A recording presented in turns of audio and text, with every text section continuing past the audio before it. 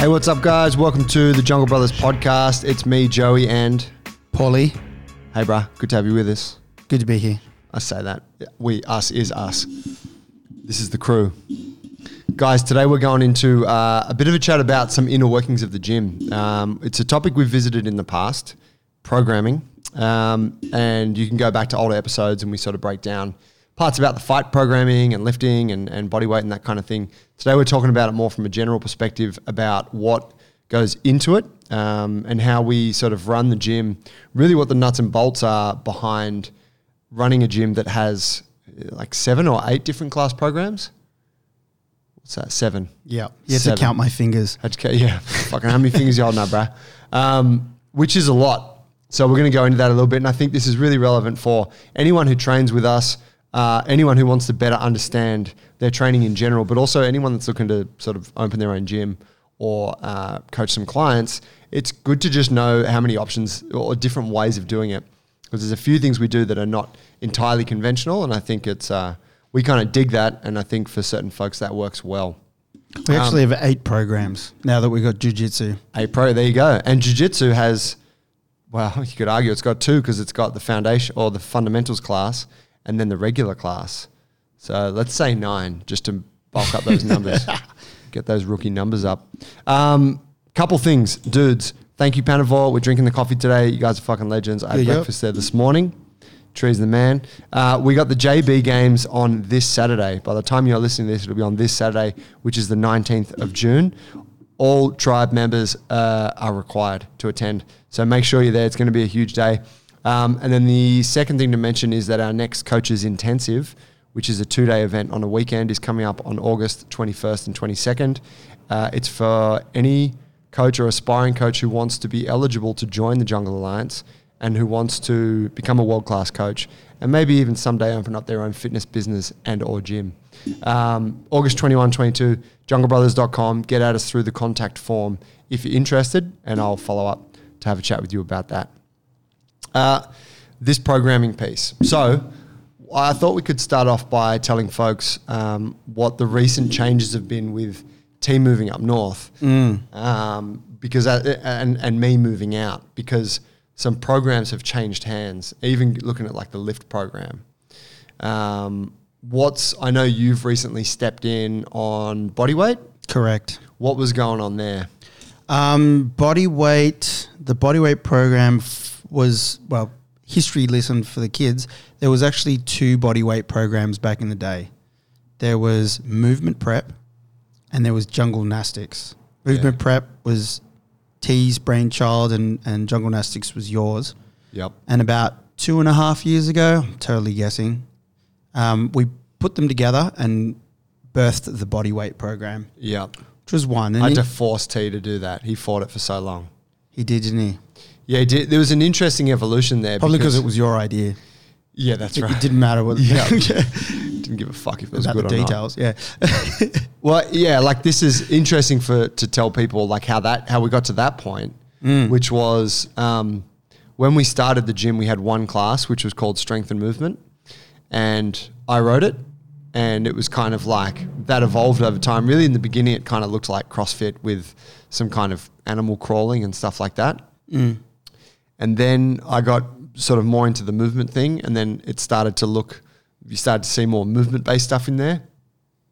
And so then I thought, well, I want to do more bodyweight strength training, which was really kind of, I was getting from the movement thing. So we started jungle gymnastics.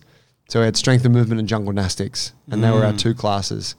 And jungle gymnastics was like, I'd say compared to bodyweight, it was quite of a cowboy-esque. It was like pretty complex stuff, pretty hard progressions, obviously providing regressions, like easier variations of movements for people who needed them, but it was kind of throwing people in at like quite a high level. That went on for some years, and then T started going on his own journey with the, what's it called? Gymnastic Bodies, GST. Yes. Gymnastic strength training. Yeah. So he was following that through gymnastics bodies, and that was a different approach to building body weight strength, and it was more based around volume, and it was more based around like probably kind of more boring, like drier exercises, but like quite a high volume of them and really building this solid foundation. And he got really good results from that. So he's like, hey, I want to put on this new class. And, and it's like, it's more of a prep thing. It's not, it's not dealing with those complex skills. It's more of like this ground level stuff. So he thought, well, it seems like a good idea. Like both of them were very popular. Yeah, hugely. Both great classes. Yeah. So then back to where you were saying a couple years ago, we decided to integrate them. Why did we do that? I was looking at it. I wanted it because I didn't like, it was confusing for members. Yes, that's what it was. And by the nature of T, if you know T, he's a good salesman. He had a way of telling everyone that they had to come to movement prep. Like everyone has to come to that class every week. It's like the most important class to build the foundation and blah, blah. And, it's like, yeah, it is a really important class. But the silly thing is that it's almost competing with this other program. Yes. So I'm like, we don't need to do that. We already run, like at that time, we also had a lift class. We also had a Fight Factory class. No jits. We also had a stretch class. So we were already offering a shitload of classes. So it's like, dude, we don't need to keep these competing programs that are essentially addressing the same thing in a different way. Yeah. Let's just merge them and then it's great. Like it's uniformed. So that was the force. Yeah. When I think about it now, like if you were to look at that, and if it was true that movement prep was a broader entry level to body weight movement, and jungle gymnastics was mid level, what we did there with putting them together is, and it took some time, definitely, like all the classes do. You workshop the class, how do you think it should be, and then it goes out there and then you have to adjust it through a bunch of phases until you feel like you've come up with something that sticks. But now we've got a program where you can get both inside of that, and it's really great, and it's been great for the last few years where you have people doing very much that joint preparation work, whether that's in the mobility stuff that we're doing in that class, or it's, like you said, the higher volume stuff with simpler patterns under smaller loads. So you're doing the bent arm thing, but you're just doing 60 reps a workout, and the intensity is lower, and you're still washing the joints, prepping the tissue for the greater loads to come. Or because we have a mastery system inside of that, if you are more advanced and you're already experienced, or you've been busting out this mastery progressions for a couple of years and you're up there, then you're working next to your compadre there, but you're doing a heavier version of that, a more advanced version of that pattern. Yeah, so it caters for all levels. Yes. And it provides people with a roadmap, doesn't it? Yeah, and what was happening before was you would say you had 3 hours or 2 hours of training a week and whatever, you lifted once and then you did movement prep once. And it was just that time slot where you're either like working a lot on prepping and never getting to some higher skilled stuff, or you were just jumping on the higher skill stuff when you needed to the movement prep. So logistically, it solved a problem there as well, because different levels can be in the same hour and be working at their level. If that makes sense. Yeah. It was like a good solution. Yeah, because I guess think like one of the main considerations for any group program is that it is a group program. It's not necessarily like it's not catered to each individual, but something like the mastery system you're talking about goes part way towards catering for the individual, doesn't it? Yes. Yep. Yeah. It was really important, and I think like a lot of the things that happen, like say that evolved with the program, evolved in the way they did because of what had happened previously. So like T's journey in his own training took that path because he had been on the path he was doing a bit of the movement stuff with me, but it wasn't working for him. So he looked elsewhere and then started to gain some different perspectives. And then that feeds back into what's being programmed. And then over time, those two things combine to make one program, and it sort of it continues to evolve. I think that's really important to mention, is that all of our programs continue to evolve every day. Like there's never a point where we write a class program. Like say I've programmed S&M, strength and movement, for since we opened the gym, right? So for, I don't know, fucking 7-8 years or whatever. but I've never once repeated a program. It's new all the time. And it's because you can't go, like, you never want to go back because you have new information, new insights, a different perspective on things. So of course it has to change as you move forward. Absolutely. You use the same movements, but the program itself will always be a little unique. Yeah. You might pair it with something different, or the accessory work is different. Plus the other thing that changes all the time is the people you're delivering it to, which is a huge factor here. Or the way that we've chosen to do things here is, we have programs in mind, say, for the year, but depending on what's going on in the gym or what's going on in life, flashback to COVID, for instance, like, things have to change to adjust for the attention or the way that the person's going to receive it. Like you would for any program, it's got to be relevant and it's got to meet the person, the individual, where they're currently at. So for us, there's those considerations, and they come in so many different forms, like COVID, like cold, like it's really chilly now at the moment. So program's got to look out for that too, seasonally.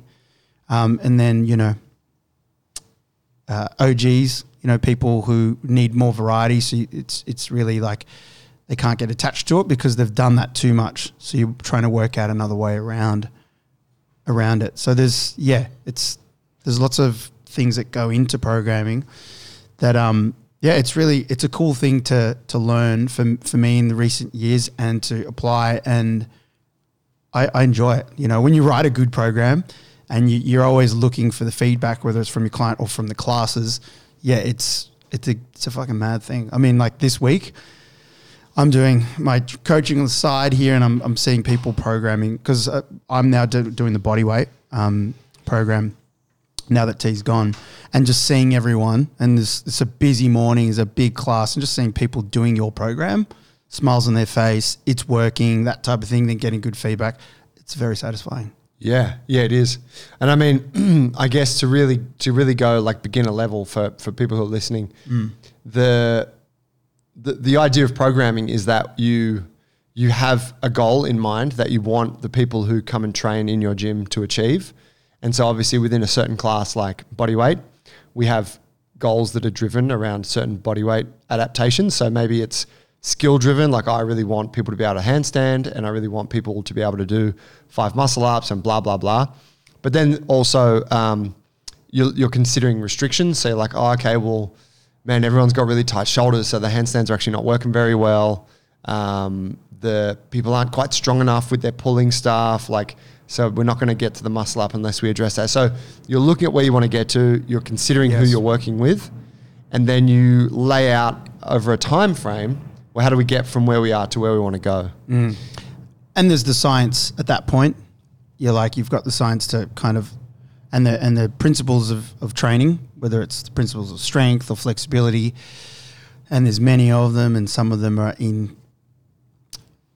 ends with each other. Oh, yeah. As well. And others are just non-negotiable. Like it's a fact, and you work with that science with these other factors that we were just talking about, and you set out a plan, don't you? Yeah. And then obviously like you put it in, like you go, okay, this is what it's going to be. And so you throw it into the system and it pops up and the classes begin, and you might have labored over that thing for hours, days, weeks even, and be like, this is the one, like this is the fucking sickest program. And then at the next coach's development meeting, one of the coaches says, I ran that new bodyweight program. It fucking sucked. Like people weren't into it.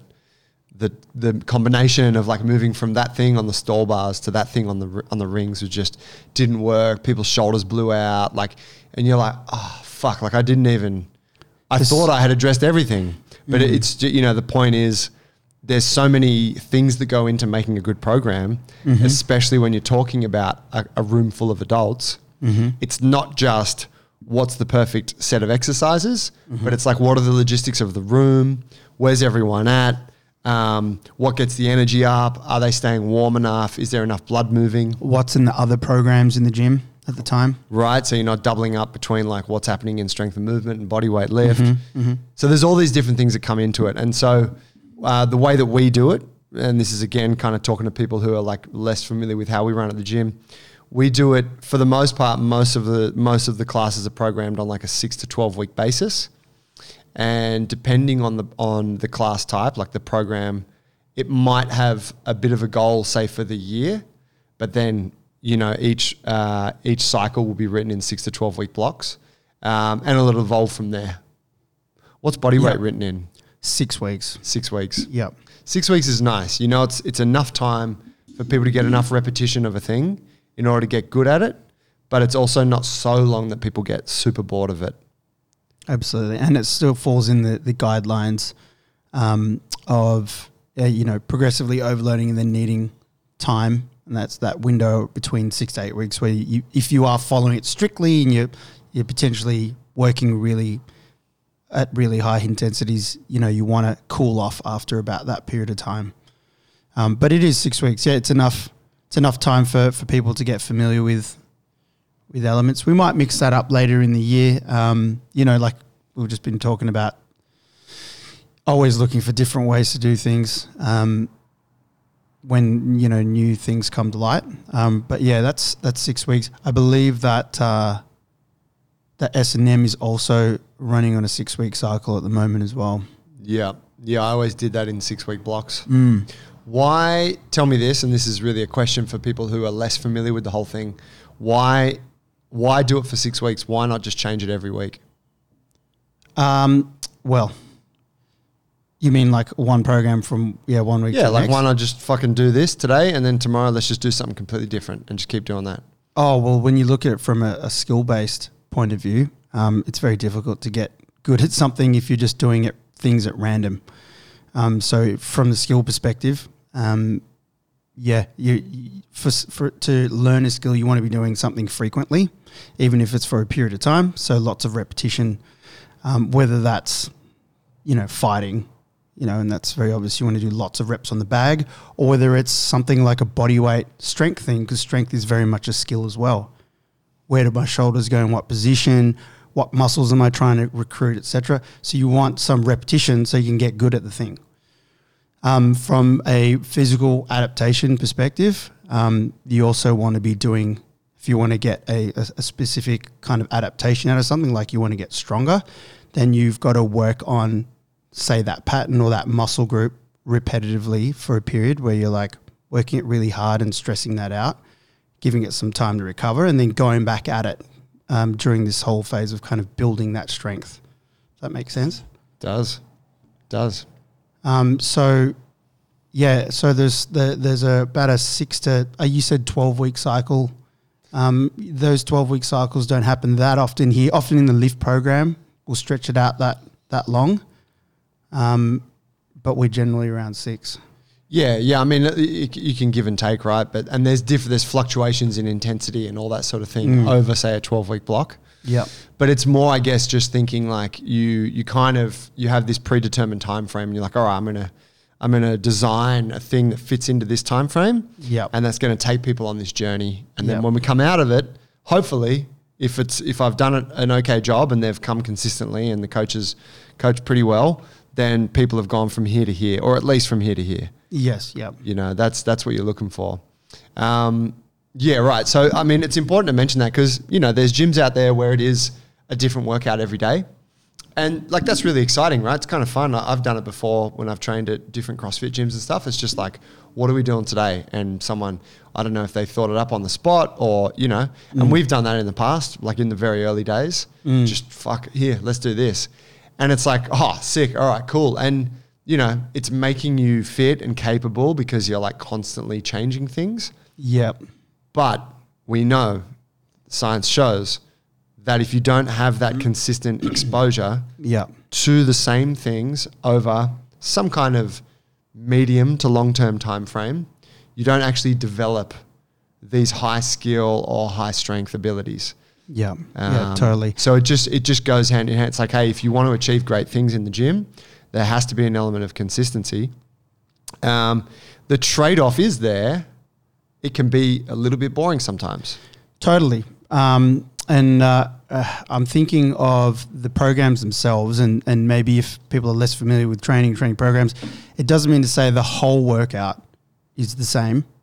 When I think to it, often when lifting, and building strength with your lifts, those tend to be more rigid, those programs, because you're really trying to measure things and track your progress with that.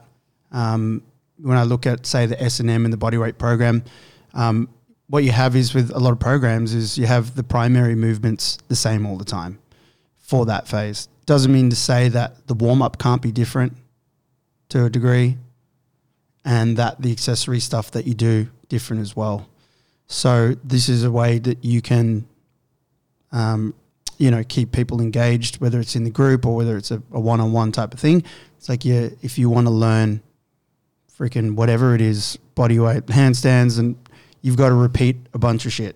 But you can also, if you're doing it for a long period of time, you can also warm up a little different every time, as long as you're opening the shoulders or, a different pattern of kick-ups just to get engaged and get your brain thinking. And then your accessory work, it can vary as well. And, here we will say it's a 6-week program. We often have the workout piece in an S&M, the Metcon, that will have 3 different workouts for the first 3 weeks, and then we'll double those down, which I think works really well. So there's a bit of variety in the first 3 weeks, and then you get to have another go at them. Yeah, they roll around in the second half. Yep. Yeah, that's exactly right. So what you're pointing to there is what we try and do is strike a balance between enough consistency so that people get better. Yes. But then also enough variety so that they stay engaged. Correct. And this is, a way to think about it is you can write the most awesome program for someone that ticks absolutely every box in terms of all of the science, all of the fucking progressions, like absolutely everything on point. Mm-hmm. But if the person who's doing it thinks it's boring and they don't show up again after the first workout, then your program was a waste of time. So there has to be an acknowledgement in a group program and even in a one-to-one program of keeping it engaging. Mm-hmm. And the ratio of that can shift a little bit, but it's like, we know consistency is important. We know that it's also got to be fun and engaging. So it's like, all right, let's get the best of both worlds. Yeah. And that, like you said, it's for groups especially, and sometimes definitely for one-on-one, unless you have a whole gym of robots. Yeah. Or a client who operates well like that, and, it's always individual. But if someone's there and they're very open to that sort of thing, or their personality type is very much, counting ones and twos, and they're very logical about their steps forward, or they have a very specific goal that can help them cut through the monotony of something because they're like, well, my wedding or whatever it is at this particular date, I need to do this, then maybe you can meet them there. But for the majority of people, it's a tough thing to just say, look, this is your program. You do every rep that's here at the weights that I prescribe, and that's it. Especially when people are coming to the gym for general health and well-being, as opposed to goal specific. That's right. You got to know why someone's coming to train with you, don't you? Yeah. And that's an interesting thing for like a group program, because you do have people that come into the gym here that are like, I want to get better at Olympic weightlifting. Like I'm keen on, whatever the mobility and a bit of jits, but I really want to dial in my weightlifting. Versus someone that's like, oh yeah, like the weightlifting class is fun. I like to come to that once a week. Or the classic, what class is on now? What? Yeah. I didn't realize. Yeah. And when they say to you, so do you just come up with this workout on the day, or like who's, and you're like, motherfucker. Oh my God. But yeah, so like if you have those two people, someone that's taking it very seriously, wants the most direct line towards their goals. Mm-hmm. And then you got someone that's just trying to stay in a bit better shape, have a bit of fun, likes to come to the gym because they don't want to go home so early. Mm-hmm. It's like, it's a unique challenge to try and run a class that hits the mark for both people. Yeah. Our approach to that typically has always been cater it to the person that is chasing the goals harder. Mm-hmm. Cater to them, and then the other people will get swept up along the way, and they'll have a good time too. Totally. And obviously, like you touched on the warm-ups and whatnot, like you use moments where you can to bring some variety and bring some fun to what could be sometimes a bit of a dry approach. Totally. Yeah. T had a good analogy for that, which was putting Has it got a putting car in it? putting In the garage? vegetables Oh.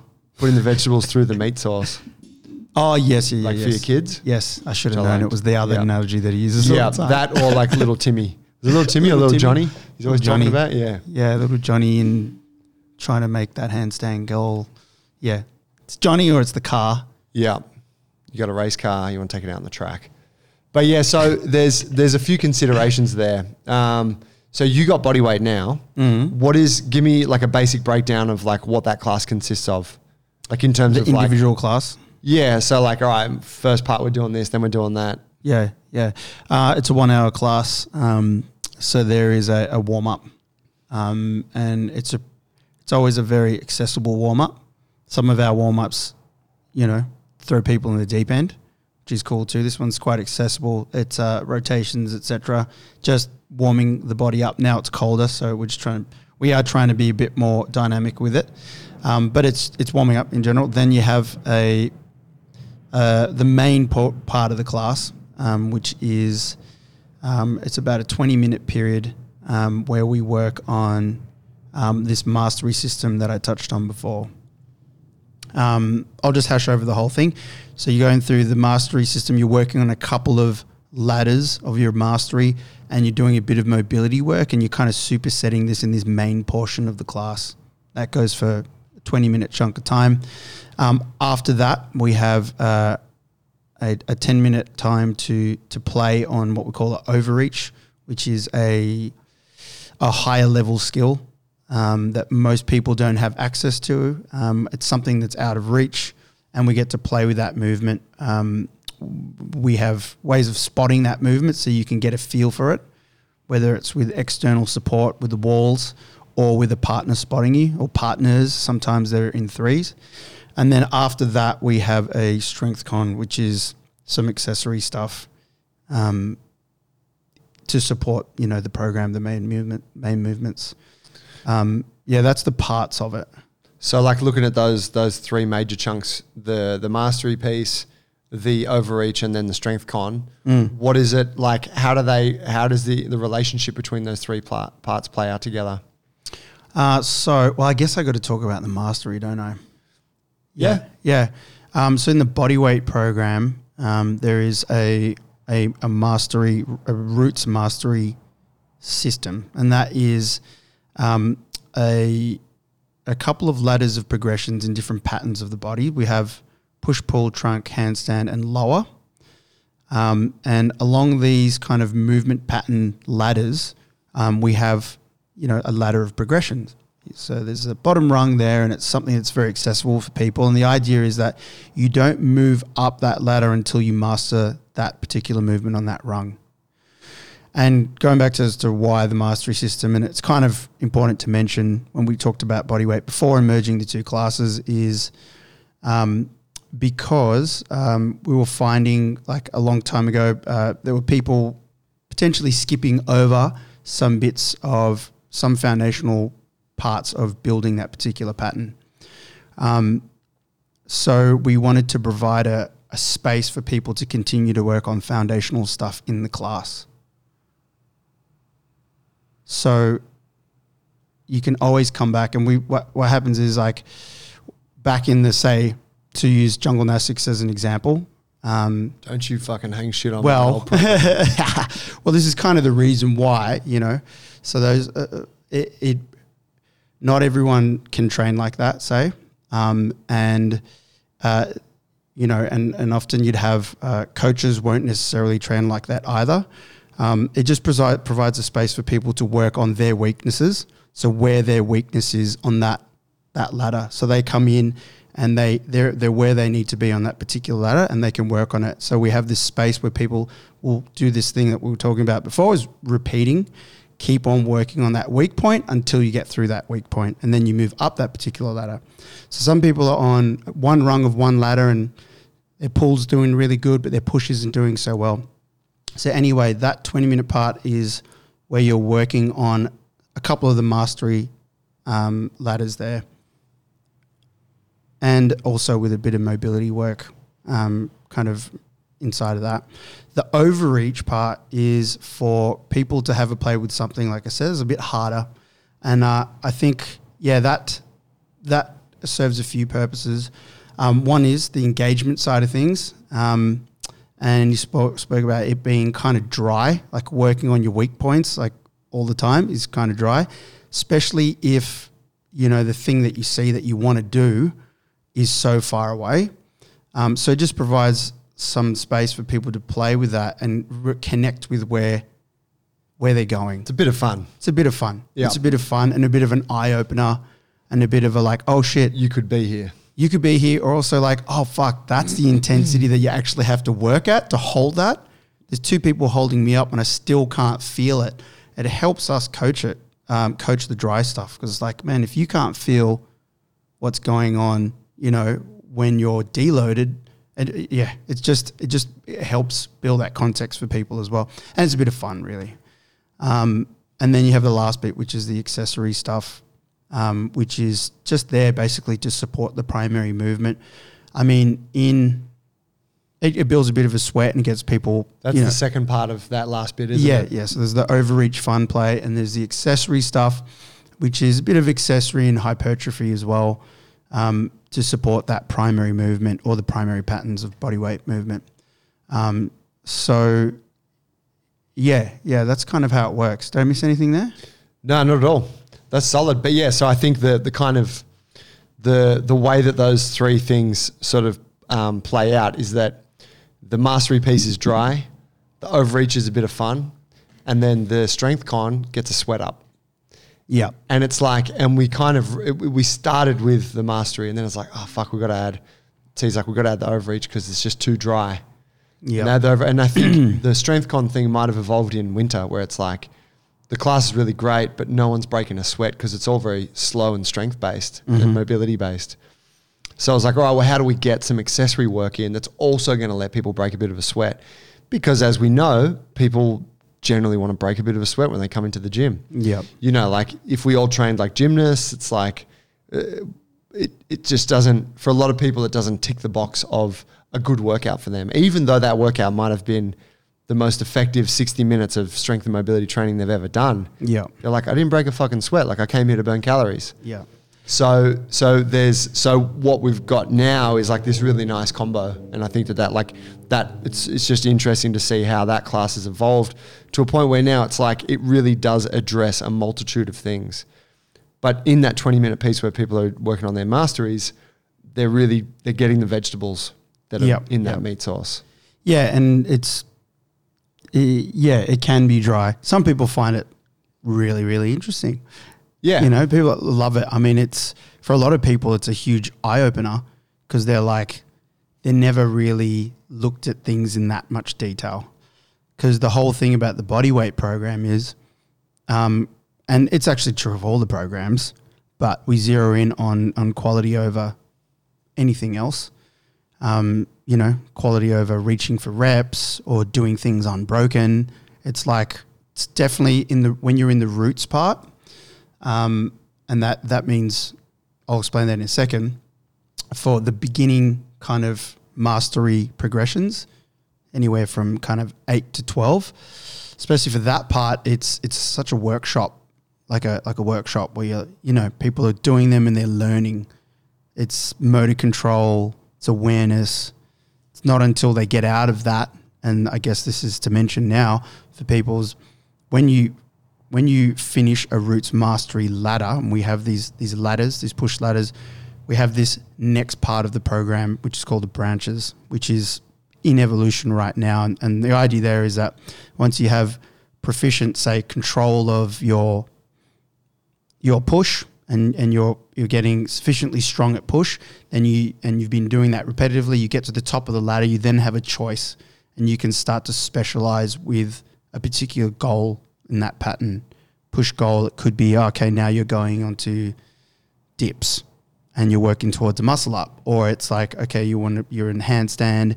You can actually go many different routes. When you hit the top of the handstand tree, you can start to go to different shapes. So one arm handstand, push-ups, yeah. And then with the pull, it's the same thing. You can start to work on the rings, or you could be working on levers, like on the bar, etc. So So yeah, I guess I started talking about how for a lot of people it's an eye opener, and actually, I'm finding now mainly that's what a lot of people are coming to our gym for. Actually, is the bodyweight program, and it's hard to see what we're doing here from the inside sometimes, but yeah, people are coming for the bodyweight stuff, and they're really enjoying that first block of time. It's you know what I mean? Fucking oath. Yeah. Yeah, it's an amazing program. Yeah. And it's stuff that doesn't, it's not really on offer on large scale in the fitness industry. No, because they're trying to satisfy the interest, the short-term interests a lot. Well, there's a trade-off anytime you just want to give people what they want. You're like, all right, well, let's just do some different shit every day. That's right. But then ultimately people don't move anywhere. They're just doing different workouts that are whatever hard, but no one's getting better at anything. Yeah. Besides maybe, I don't know, whatever, gas tank improves slightly. So with something like that, where we kind of stick to our guns and we're like, no, we're going to fucking do this. Even though you do get feedback from people sometimes like, oh, that class is a bit boring, or, I don't love it, but I know it's good for me. It's like, cool. Yeah. We'll accept that because it fucking is good for you. Yeah. And you see all this awesome shit that people in here are doing. It's because they stuck it out in that class. Yeah. And now they're able to do awesome handstands or amazing stuff on the rings because of it. And if if you are listening, you're like, oh, I would like to do that. You're listening, so you're getting this story, this backstory to the program, which is good. Builds the context around it. So the belief is there. There's actually a method there behind the program. I guess I just wanted to mention, when you do come to the gym, we don't just throw you in and expect you to know everything that's on this podcast about that program. There's the foundation program where we go through all that with people, get them aligned with the idea of the whole bloody thing. So when they go in, they're like armed with this, this is how it all fits in. And that's a great time where you get to spend with people if you're running these foundation programs, and just enlightening them on how it works.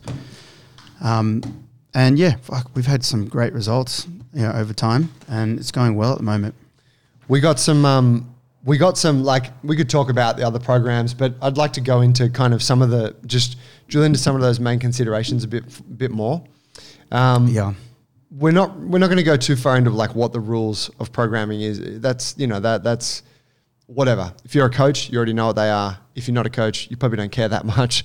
But I do think what's interesting is we've got kind of in our coach's guide, which is what we issue our coaches with when they come and do the coaches intensive. We have this whole piece on programming. Actually, this whole chapter got bulked up massively in the last run of booklets because we had Lockie Simpson, the legend.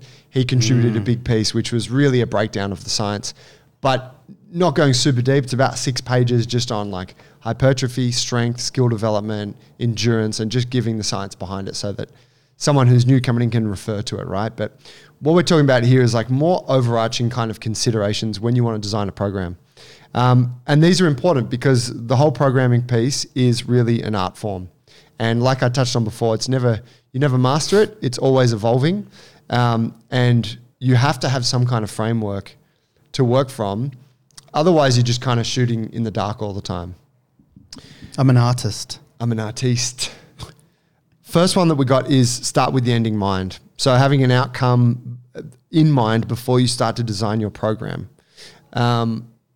This is really important. I know that I've fucked up with this heaps in the past, where it's like, I've not particularly had an end goal in mind. I've just had like a movement or something. Yeah, a cool exercise that I'm like, this is the exercise, that people need to do.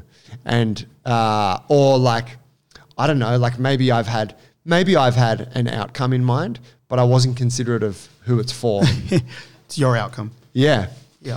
But this is really important. So whether it's like, so say in what Paul just articulated for the bodyweight program, it's really clear. It's like, hey, there's these 5 ladders and we're trying to take you from wherever you're at to the top of the ladder. And then once you get to the top, you can choose your own adventure.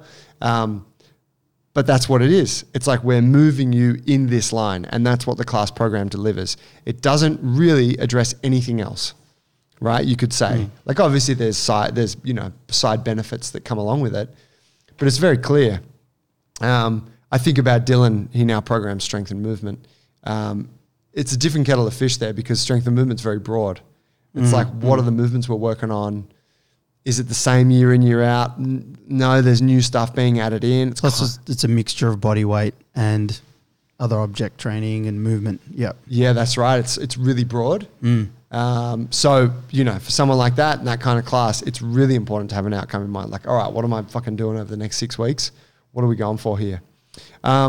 Use periodization. So talking about different ways that you can periodize in your program. You can periodize, and what we're talking about here is, Paulie touched on before, when someone's when someone's training in a program, they can't just keep making progress week after week after week after week, because the whole training process is stressful on the body, and this stress is what drives adaptation, and that adaptation is you becoming stronger or fitter or better at something. But the trade-off is that stress that's caused to your body, you have to be able to recover from it adequately in order to be able to develop the strength or the skill or the whatever. So there's like this recovery that happens between sessions, but there's also this grander sort of recovery piece, which is if you are doing a consistent training program where you're working on something consistently for, say, 6 to 12 weeks, there needs to be a period at the end of that where you essentially take a break. And that's like a deload. And that, in our gym, it's not really a huge consideration necessarily, because people tend to have natural deloads by themselves. They have a week where they go on holidays, or they get sick, like they catch a cold and don't come into the gym for a couple of weeks, or, get relocated for work. It's like, all right, well, you just deloaded. But we've noticed for people who are really staunch about getting into every session, they can very easily cross into this overtraining thing, right? Absolutely. So making a program, you got to periodize, and you can use movement complexity. You could use exercise intensity. So it might be intensity referring to like lifting heavy or lifting light, or training volume. How many reps per session are you doing? But it's really important to understand that and just factor that into your thinking. In the thinking, sometimes it's like, I don't need to periodize on this program. Like but it's been considered. Yes. You made that choice consciously. No, we're good. We're just going to we're just going to stick with the same rep range and the same variations, whatever, for 6 weeks. It works fine. Say in jiu-jitsu, you don't really periodize. I see. Yeah. You know what I mean? Sure. But in something like the lift program, where Joe's like, she's talking percentages of people's 1 rep max. She's talking different movement variations. She's, they're big loads, like people are lifting heavy stuff. Yep. That's going to be a huge consideration for her, right? This is one that I really like, and I think this is very, very unique to us. Know the rules before breaking them. Have you broken them before? All the fucking time. Have you seen our warm-ups? Give us an example. An example would be like, you do a warm-up and you've got like we knee taps, one of our classic games we love to play, where you got a partner and you're trying to tap their leg or their knee with your hand and not let them tap yours. And it's like, come into the gym, do some joint rotations. All right, knee taps, guys, let's go. 30-second rounds, Yep. People are laughing their heads off. People are falling all over the place. Like energy goes up. It's, it's chaotic. It's awesome. What rule have you broken? There wasn't really a progressive stepping up of intensity leading them into this kind of high intensity drill, right? Yeah. There wasn't perhaps like adequate activation of the nervous system, right? Progressively more challenging levels of skill and coordination, and some agility stuff, and some dynamic, maybe loosening, like addressing some of the inner thigh or the groin type area. Like, if you're breaking rules there, right? If you're looking at it through the lens of conventional strength and conditioning, where it's like, well, what does the science tell us? Science tells us this. Yeah. But our science in that moment tells us, well, actually, I'm more concerned with people coming in and starting this class at a point of high energy and mixing with each other and getting touched and touching each other and like swapping some good vibes, so that their mind is switched on and they're coming into the workout with positivity and motivation. Yep. As opposed to, hey guys, we're going to do this very sequential kind of warm up, might take us 20 minutes. Do you know what I mean? Yeah. So you're acknowledging, all right, I'm sacrificing something here but I'm doing it because I want to achieve this thing. And I think that like that's really important. Again, it's that idea of you know what you want to do, you know what the science says or what the rules are, and you're choosing to break them or, you know, bend them. Bend them. Yeah. And it's not without considerations for the things that you're breaking as well. Like, or for instance, you're going to consider the human beings that are walking in through the door, and if someone can't partake, you're going to have something else for them. Yeah, that's right. Like I know these humans. We've been working. They've been members here, and blah blah blah. And I know that no one has a shitty wrist or whatever, and they all move well. Let's do this thing. Yeah. Yeah. I mean, you know, you saw it. It happened in jiu-jitsu the other night. We had the grading on Monday night. Head coach JT's like, hey, these two girls are getting, Beck and Chloe, getting their blue belts tonight. Congratulations, ladies. Congrats. First blue belts, in-house blue belts at JB's. Big news. But he's like, hey, the girls are going to roll for an hour straight, 3-minute rounds. And for everyone that's in the class, make sure you're ready to go. Like line up, because once so-and-so 3 minutes is up, next person's in. You know, you could argue how irresponsible that is, right? On so many levels. You know, from an S&C perspective, you know, from an injury management perspective, or a risk of like all those things. And JT knows all that stuff, but he's like, no, I'm choosing to throw these girls into the fire because I know that they've prepared for it, and I know that their training partners are responsible, and I know that this is going to really like leave an impression on them. They're going to remember this night forever, right? That they got their blue belt. Yep. And I know they're capable of it. And I know that, you know, I'm taking a small chance here, but I'm pretty confident it's going to be worthwhile. And it's going to test them in another realm. That's right. That they haven't been in before. Yep. Yeah. So it's like, you know, so that breaking of the rules thing is present at many times. Yep. You know, and I think that this is something that we have always held close since we started the Jungle Brothers, this carve your own path thing, which was like, yes, there is like this sports science and there are many aspects of it that really, you know, need to be adhered to. But if you don't fucking try to innovate and you don't try new things, well, nothing changes.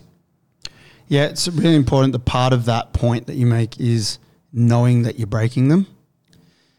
You know, it's kind of like when you see something in the park, someone's training someone, you're like, oh, that doesn't look right. They don't know. They don't know. You know, they don't know.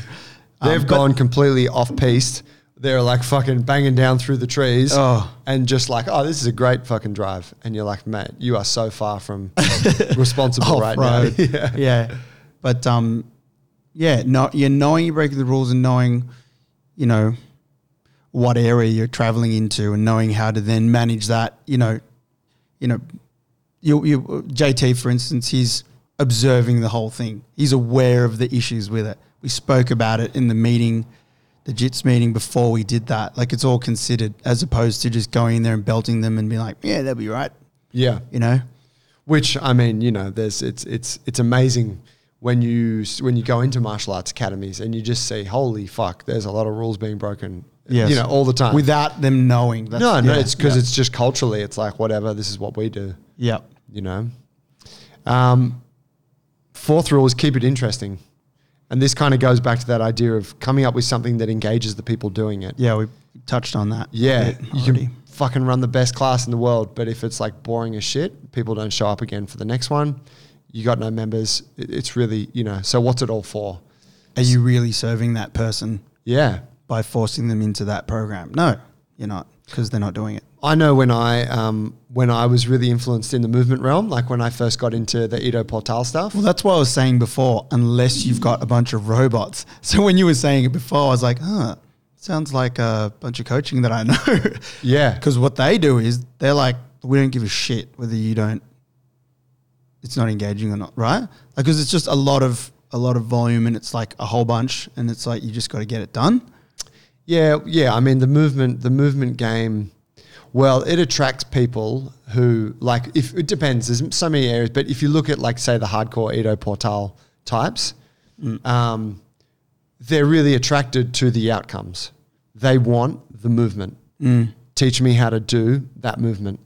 So it's like, well, this is the shit sandwich you got to eat to get there. I want you to eat it 5 times a day every week. You know what I mean? It's like, so they do it.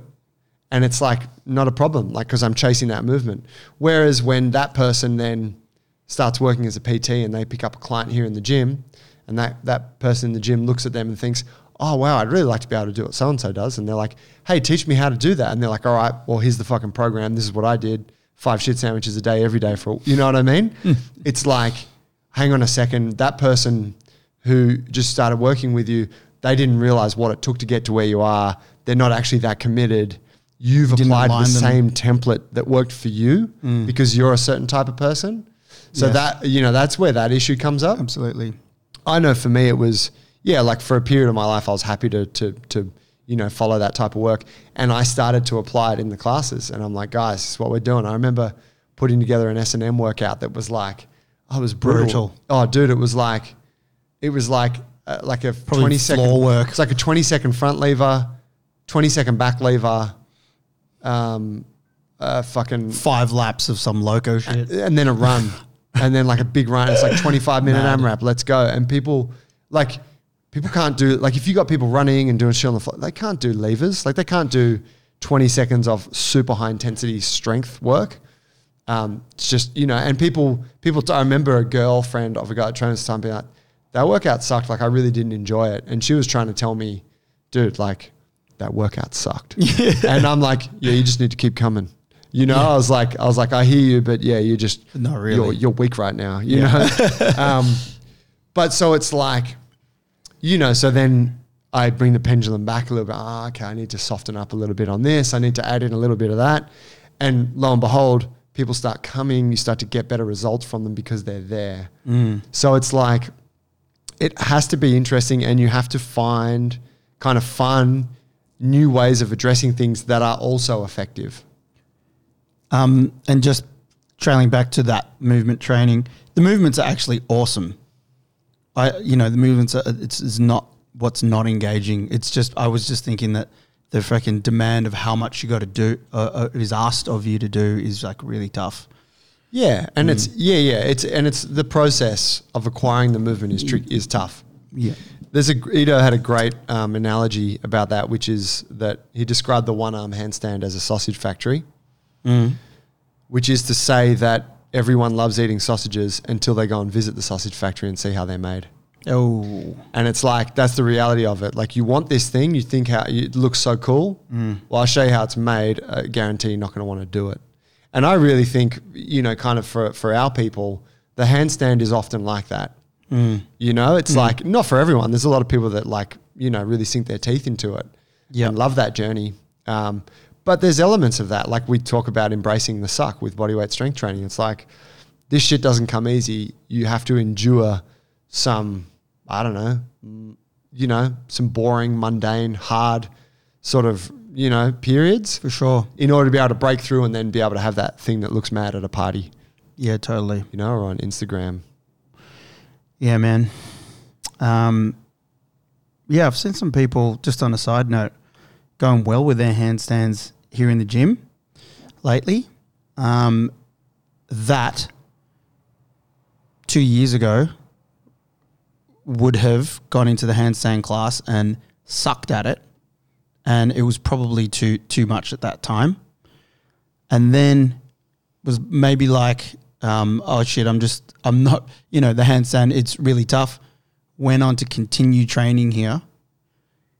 And as a result of getting stronger, being exposed to more things, different, but along the same lines, I mean, they're still getting really strong. They're still building body awareness. They've been able to come back to handstands, and it's like heaps more accessible to them. And now they're doing handstands. Yeah, right. Which is cool to see. Bit of a side note, but Yeah, it's extremely cool. the entry level for the handstand for them at that time didn't work for them. They went and did some GPP somehow, and General physical preparedness. and then they've come back, and it's just more, they can actually understand that vocab a bit more. So what I mean is, like, just going to the point is, like, if we got to them at that point and said, well, you want it, you just do it, just keep on running into that door with your head, and eventually the door will be knocked down.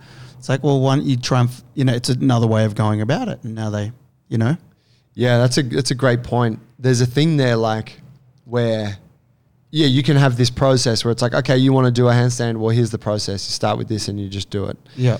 But sometimes the process for a new person is like, hey, let's just just do some bodybuilding for a while.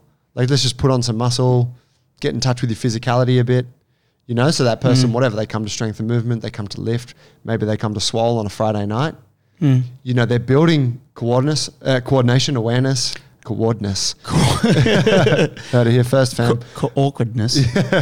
Putting on a bit of muscle, like all those things. Learning how to train. That's right. Like, You know? there's so much in that. Yes. I remember hearing someone talk about It really is. who the top CrossFitters were at a period when Rich Froning was the king. He's like multiple time CrossFit champion. You ever seen the guy? He's fucking jacked, right? And they were talking about like the top CrossFitters, and what they were pointing out was that all of the top CrossFitters at the time, somewhere in their training journey, had come from a background really of like not bodybuilding, but like just pushing weights in the gym. So, you know, just going to the gym and doing upper body, doing lower body, just doing that. And that formed a basis for them to go on to become, you know, whatever, impeccable CrossFitters. And they're kind of pointing out like, hey, there's a lot to be said for just getting stronger, putting on some muscle, getting in touch with your body, which is really what a lot of people do in a conventional gym to provide a foundation to then be able to go and do more complex, more high skill things. Yeah, totally. Totally. I mean, we did that when we were young dudes, right? Just kind of in the gym pushing weight. It wasn't highly effective, but it did something, you know, it gives you some kind of understanding. Like I think that, you know, like that's so relevant to this conversation about programming. Sometimes just that is the best thing for someone. It's not looking too deeply at, oh, this person's shoulder extension isn't quite ideal, or perhaps they need a little bit more external rotation in their hips. It's like, just start fucking training for a bit. Yeah. Get in touch. Yeah. And then let's go into the reads and look at the finer details. That's why I always find it like a bit odd that, and it, you know, people can do whatever the hell they want, but you know, people who are like, Paul hold himself back from swearing then. I did. Heck. Got a daughter now. Joey's mum. The thumb up. The thumb up. My mum doesn't stick her middle finger up at people in traffic. She sticks her thumb up.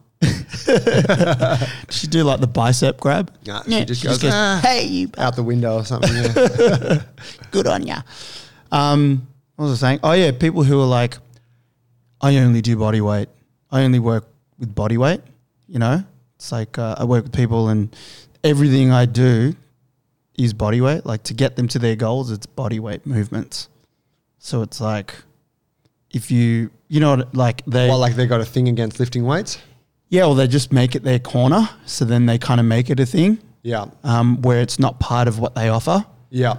Even though that would serve the person better. And like what I'm saying is people can do whatever they want. Maybe they only train people in the park, so they have to. But I'm sure I've seen it's like just... Yeah, it's body weight. Yeah, people who they're held back by their own dogma. Correct, Amundo. That's what I'm saying. Yeah. So like they need to probably just lift some weights. It's way more accessible for that person. Put on a bit of muscle. That type of thing. And you know, body weight's very hard to teach someone, I find, who's a complete beginner that has zero body awareness, and pushing some weights with an external object. It's very easy for people to understand. They can start to build connections with their freaking arm, you know, pushing, pulling and that sort of thing. And anyway, I just... Yeah, this you've got to really look at, like you said, what's the goal here and what's the best way to get there with considering all factors. Yeah. Yeah, it's a really good point. And I mean, I think by nature, our gym is kind of, I mean, we have our own dogma, but it's it's kind of broad, and we're like, hey, we offer all this stuff, and we think that combination of stuff is what's going to really help most people, you know, reach their physical best. You get people within that who are like, I just want to do this one thing. And you're like, well, you suggest, you try to influence, but it's like, yeah, it's fine if you just want to do that. But yeah, I mean, there's so much benefit in that for a beginner, pushing a bit of weight, doing a bit of body weight stuff. An easy way to kind of frame that for people to think about, like if you're relatively new to the whole strength thing, you could go and do like some seated rows or lat pull downs on a machine, or you could go and work on some like chin up progressions, you know, or like, which are really fucking hard. So sometimes that easier thing, which is some seated rows, some lat pull downs, is like a step through to get you to the harder thing. Yeah. That said, we don't have those machines here. So if you're at our gym, TS. Yes. We have ways around it. But yeah, I think that's really important. That's kind of like in terms of that list that we're looking at, that's really it. It finishes again with that being creative piece, which is kind of written in there twice. But I think for someone who's programming, it's like you want to be considerate of all those factors. You want to think, who is it that I'm working with? Who is this group of people or this individual? What do they want to achieve? Like, what have they told me they want? What's my interpretation of what they're telling me, right? Because they're often two different things. Someone comes in, they're like, oh, I just want to get a bit fitter. And you're like, I know there's more to it than that. That's just what you're saying because either you don't feel comfortable to articulate it to me or you don't know how to articulate it. But then what do I know that they need? And then you're trying to hit a sweet spot between all of them. Yeah, totally. And fucking make it fun, God damn it. What other programs do we have in the gym? Not that we're going to break them all down. We got Five Factory. Five Factory, lift, handstand, body weight, strength and movement, stretch, jiu-jitsu. Yeah. There's a bit going on. Yeah. They all follow these programming principles. I was just rattling them off in my head, yeah. Yeah, fucking oath. I mean, but there's great variety in all of them, which is also cool. Absolutely. You know, you get people get different things out of different classes. It's nice. It keeps it engaging for them. Gives people an opportunity to choose their own adventure within the gym. We've seen people who have come through as like staunch advocates of strength and movement. That's their class. They love it. I love running around the block. I love getting a sweat on. That's me. That's my idea of a workout. And then, you know, maybe a year and a half, 2 years later, they're like, oh, I'm really loving body weight and I've started doing jiu-jitsu and it's awesome. And you're like, that's so cool because maybe you would have left the gym to go find a gym that, like if we just did one thing, you know, if we just did conditioning, then you would have gone to this strength gym for a while. Or more likely, they would just never, ever try that thing. That's right. That's right. Yeah, they'd never be exposed to it. Yeah, like people who just don't want to, like barbells is just something they never thought that they would do. A lot of women, or jiu-jitsu, like you said before, yeah. But it's in your face here. Yeah, we force that shit onto people. Guys, if you enjoyed today's episode, please share it with a friend, let them know. If you know someone who's a coach, flick it across to them. Maybe you could help them dial in their programming a little bit better. If you're interested in anything that we're doing, you can get at us, junglebrothers.com. We've got the Coaches Intensive, as I mentioned at the beginning, August 21, 22. It's open to anyone who wants to join the Alliance and become a remarkable coach. Probably also like if there's people listening who aren't attached to our gym and they've been training on their own, and they're kind of just doing a bunch of stuff, or they go to gyms on their own. I know a lot of people who just train it. I still find that pretty fascinating now. I mean, we're all short of time. Who's got spare time? People go to the gym and just go a couple of times a week and do a run, and they just do random stuff at the gym. Yeah. You know, and whatever they might, machine's available. Yeah. If you know that friend, share this episode and just enlighten them that there's actually, you could be doing it heaps better. You might be able to work less even, but you know, get a program. We got PTs here. We can write programs for you if you can't come to the gym. You know, you can do it online. There's all different ways that we can organize that. But if you want to actually get an individualized program and some actual coaching, unless you hate time, of course, and you just like wasting it. Brutal. Yeah, damn right. Yeah. Get at us, junglebrothers.com or on the IG at Jungle Brothers Movement. Thanks, Paul. I'll catch you next week. Thanks, Joey. Thanks for listening, guys. See you.